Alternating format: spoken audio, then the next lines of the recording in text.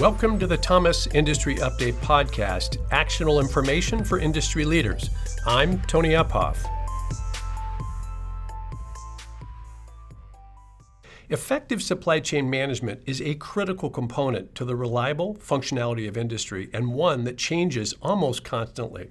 As factors like tariffs, international relations, and even natural disasters shift the dynamics of the supply chain, often without warning, industrial business leaders strive to stay ahead of the curve by examining data, communicating effectively, and hiring and retaining key supply chain management talent. To discuss these supply chain dynamics in the current industrial landscape, I'm joined today by Rob Hanfield, a distinguished professor of supply chain management at North Carolina State's Poole College of Management and the founder and executive director of the Supply Chain Resource Cooperative. The SCRC is an industry-university partnership dedicated to advancing supply chain management by connecting Fortune 500 businesses with future supply chain managers for a uniquely hands-on learning experience.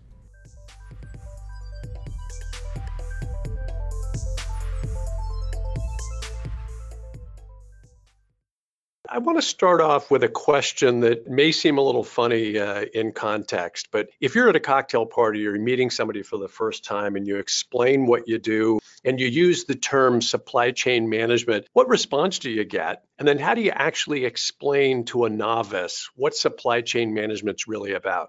Yeah, that's a funny question. And I get that question all the time. What is it that you do? And I say, well, I've been teaching and doing research in the world of supply chain for about 30 years. And they were like, and the typical response is, well, supply chain, that has to do with logistics and operations research, doesn't it? I mean, that's the typical response. And I usually follow it up with, no, it's actually about, managing inter-organizational relationships and often involves multiple enterprises. And when we first started talking about this years ago, we wrote one of the first books on supply chain management, Introduction to Supply Chain Management. And in that book, we talked about three critical flows. Obviously, the physical flows of material going, up and down in the supply chain, generally from suppliers to manufacturers, to distributors, to customers. The information flows that go back and forth between the parties, which includes the financial flows of payment back to the supply chain. And the third component is what I call relationship flows. And relationships are really important. Relationships, I think, are often overlooked as the glue that holds supply chains together. But I think we're seeing this more and more, that relationships do matter. So those are the kinds of things I talk to about. And by that time, I've probably put them asleep because not everyone's always, all that excited about this stuff as I am. I love your description, Rob, including putting people to sleep. But I love your description because you and I were talking before we got started. We oftentimes look at three areas that we think are in an interesting way, somewhat converging, which is, the digital supply chain, the financial supply chain, and the physical supply chain. You're adding an interesting dimension there on the relationship. I think that's a really fascinating angle to this. In business to business, we rarely use the relationship term as much as we should because businesses are always about relationships. Talk a little bit about how people should understand that side of the supply chain. When I talk about a relationship, it's obviously not in the person-to-person situation, although person-to-person relationships are key. But I think it's really about collaboration and about trust. And to me, trust is a term that designates a series of small promises kept. So when you first start working with another party, whether it's a supplier or a distributor, you set up performance expectations. You write a statement of work, you write an SLA, you body that in a contract. And over time, that relationship evolves. And, relationships have to be managed. You have to set forth what performance measures are expected. You have to review those performance measures, sometimes using a scorecard. And the more often you do that, generally quarterly, you have quarterly business reviews. You go over what's going right, what's going wrong, and what can we fix. And I think it's that piece of doing what you say you're going to do over time, which builds that close relationship. I can tell you, in numerous instances that I've worked on, where you see those people go away, where you see a company goes in and cuts all of the customer relationship managers, for instance. The customers don't like that. They want to know the person that they're working with at that organization. And I've seen it really impact business as well. So really, I think that's what we mean by relationships. It's collaboration and finding ways to fix things when they go wrong, but also finding ways to continuously improve performance and take costs out of the supply chain, drive innovation, drive new technology, and work together in a mutually beneficial relationship. That's really the key in my mind about what makes these supply chains really work well. Yeah, really well said. And Rob, let me ask you something. If you think about from your 30 years of experience being a part of the supply chain understanding and writing books about it, when a supply chain fails, do you see a pattern oftentimes of the areas that you just mentioned, what breaks down? Yeah, when there's a disruption, there's something unexpected that happens. And it could be weather related, it could be performance related, it could be just the market has changed or costs have gone up or down in commodities. Or like we're seeing today, with the Trump administration, tariffs are put in place. So when that happens, both parties have to put their heads together and say, what are we going to do about this? Because, very often these types of events are not covered in contracts. You can't write down in a contract every possible event or disruption that can occur. So what it often involves is sitting down and saying, what can we do to address the situation, to mitigate it, to potentially solve the problem? And then when we solve the problem, maybe be able to act quickly and find alternatives. And I think when you see disruptions, one of the key indicators of a well-managed disruption is early warning. So, we're looking at how organizations like Resolink and others are developing systems to provide early warning of disruptions, whether it's a storm or a hurricane or a flood. And the quicker that you can get on that problem, talk to suppliers in that region, determine if they've been affected, determine what the impact is going to be. You can take a multi-million-dollar disruption and turn it around and make it a $100,000 disruption. And I think that's the key is trying to mitigate and minimize damages under those conditions. You brought up something that we wanted to ask you about is the impact of the tariffs. And, I think, every day we're reading something perhaps new or contradictory, and it's hard to kind of keep a sense of equilibrium and anticipate it. But how do you view the impact that the tariffs are having on supply chain management today? And can you speak to some of the outcomes you're starting to see as a result of the tariffs? Absolutely. So one of the things I think that we're seeing, and this is sort of my personal opinion, and we have an industry meeting at our Supply Chain Resource Cooperative, and the title of the session is Tariffs and Trade Wars, the New Normal. And that kind of reflects my own views that, I don't think that these tariffs are a flash in the pan. I think that there are people who are recognizing that they are going to be here for a long time, and they're not going to go away. When you start thinking of it in those terms, then, what the Trump tariffs are really just the tip of the iceberg. And I believe what we're going to see over the longer term is a period of increased trade wars between different regions. I think we're going to see trade blocs starting to emerge. Maybe the U.S., Canada, and Mexico will start to emerge as a trading bloc. Maybe Europe and Eastern Europe and possibly Britain, who knows? We'll see that in January. But then also, Asia, China, and other places. And so I think that we're starting to see this. Organizations today are responding in a number of different ways to the tariffs. There are those that are treading water and hoping that it goes away, which I don't think is a very good strategy. We're seeing others that are sort of taking short-term, I would say sort of tactical actions. One company, went ahead and developed a free trade zone. So they're importing steel. And then once it's in the free trade zone, they're petitioning the Department of Commerce to try to get an exception so they can use it. But there's others that are actually in the process of relocating their supply base. So a few are relocating to places like Vietnam and Indonesia. But what we're finding there is those places are full and the logistics are difficult in those regions as well. So others are saying, hey, maybe we need to really rethink this. Maybe we need to be looking at the total cost of ownership of bringing suppliers closer to us in Mexico or even back to the United States, and maybe looking at what are we paying in terms of transportation and working capital for the long lead times from Asia, and maybe there's other benefits that we're not aware of by having them more local. And I think that's where the relationship piece also comes into play, tying it all together. It's hard to have a relationship with people that are halfway around the world that speak a completely different language. So there may be some shifts here that we're going to be seeing.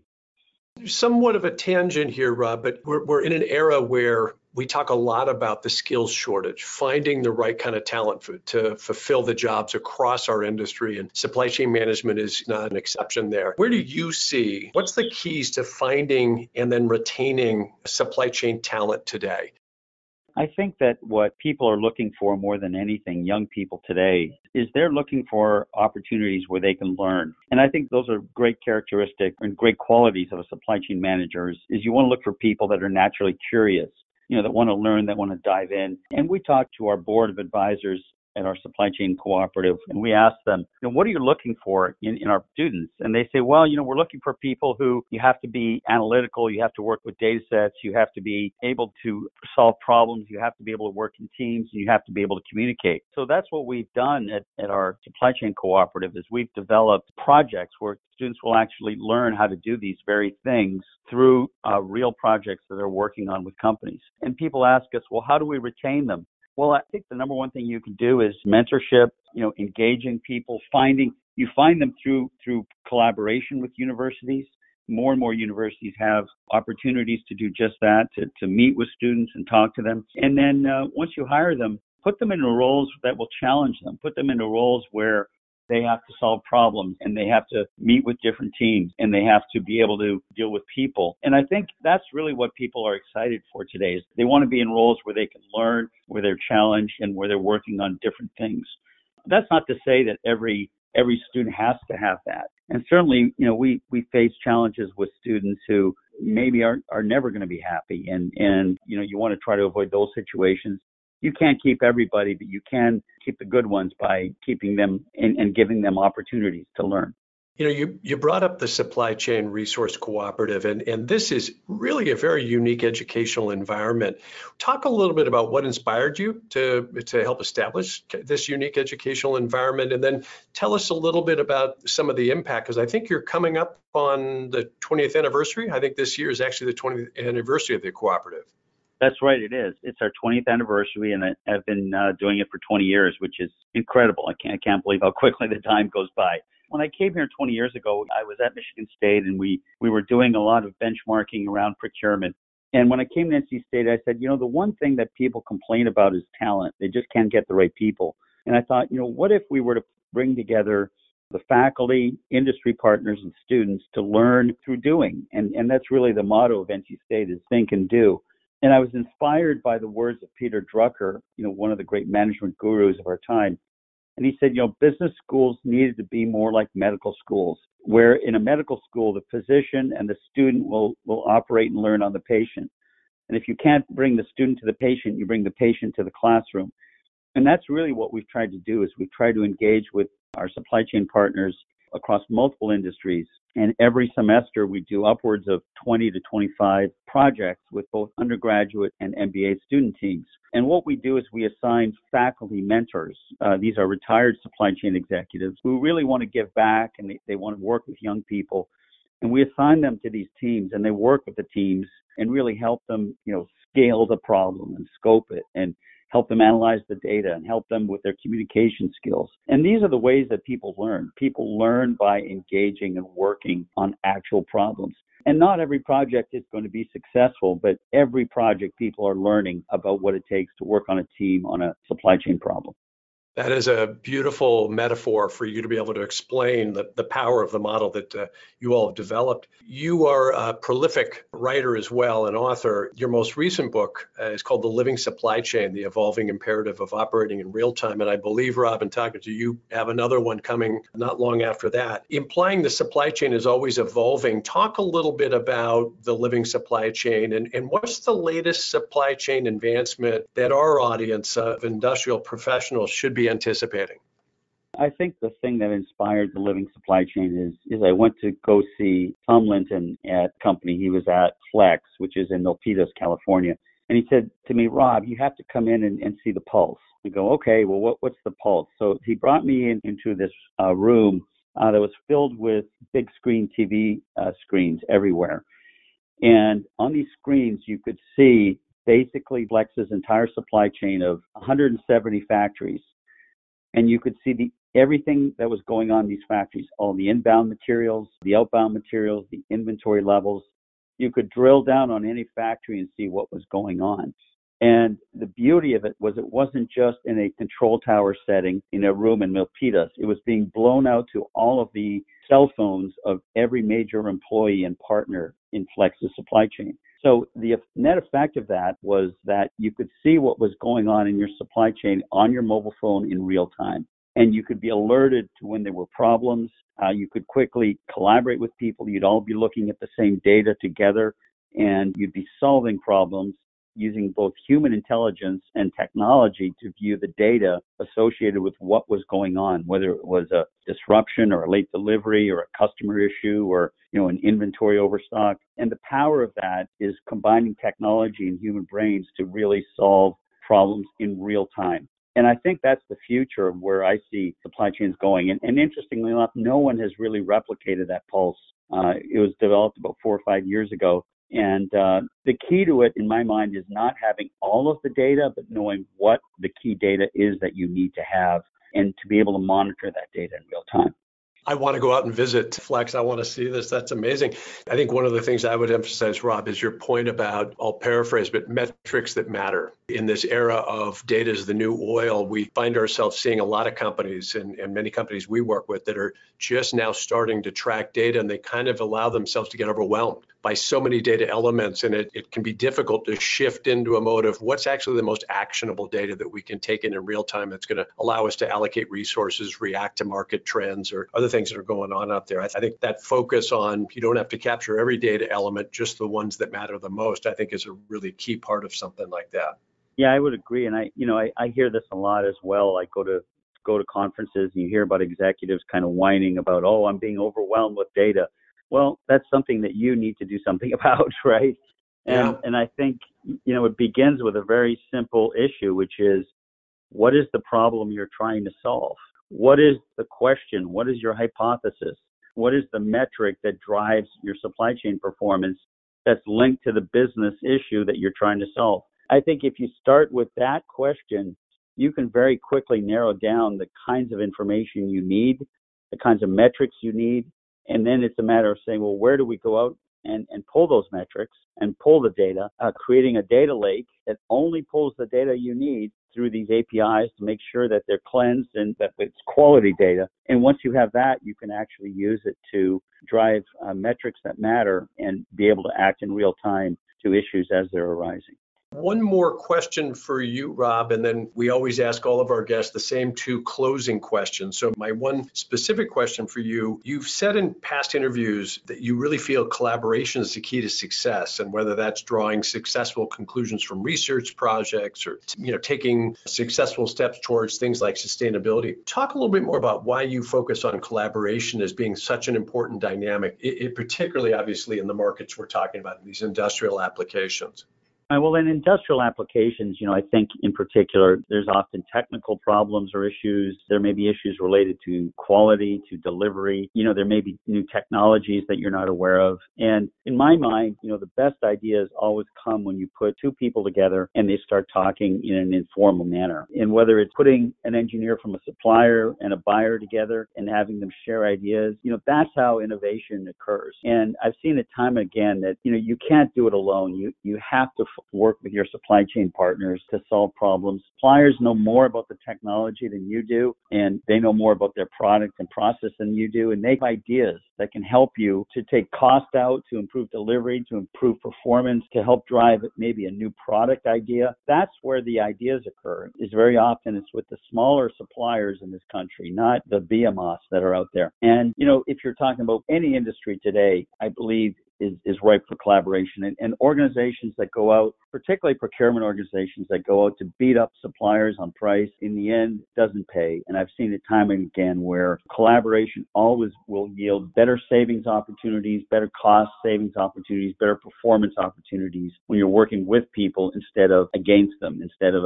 an arm's length kind of beat 'em up type of mentality. So it's something that I personally believe in, and I think it will continue to occur. But I know it's difficult because the mindset, particularly in a lot of procurement organizations, is very much about driving cost cost savings above all, and doing it by putting more and more bids out and pitting suppliers against one another. Yeah, it's so true, Robin, and really nicely articulated too. I think in the wrong hands, the idea of collaboration feels like, some kumbaya thing that we should all just get together and collaborate. There's a very tangible and direct impact on both the revenue growth and or the cost synergies of your business when you collaborate the right way. Beautifully articulated. What's the one thing that you wish more people understood about manufacturing?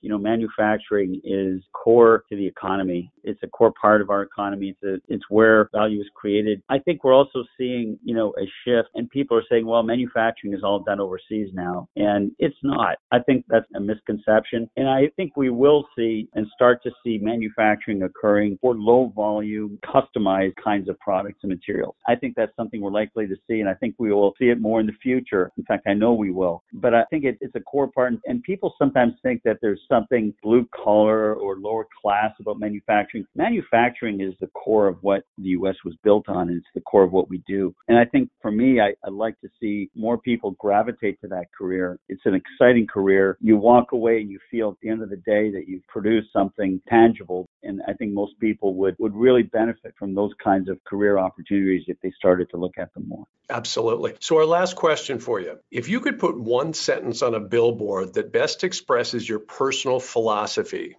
what would it say?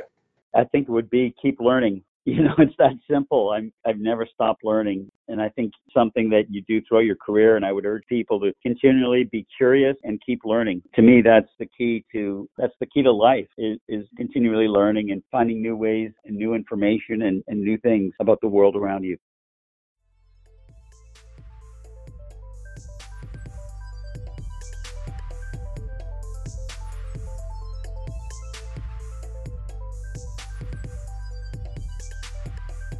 To learn more about the Supply Chain Resource Cooperative or to check out Rob's latest book, links are provided in the show notes of today's podcast. The Thomas Industry Update podcast is hosted by Tony Uphoff and produced by Michaela Tierney. If you'd like to share your feedback about this or any other episode, please email us at podcast@thomasnet.com. If you enjoyed today's podcast, please take a moment to subscribe and rate us on iTunes or recommend us to a colleague. Your feedback helps us continue to advocate for industry across the airwaves.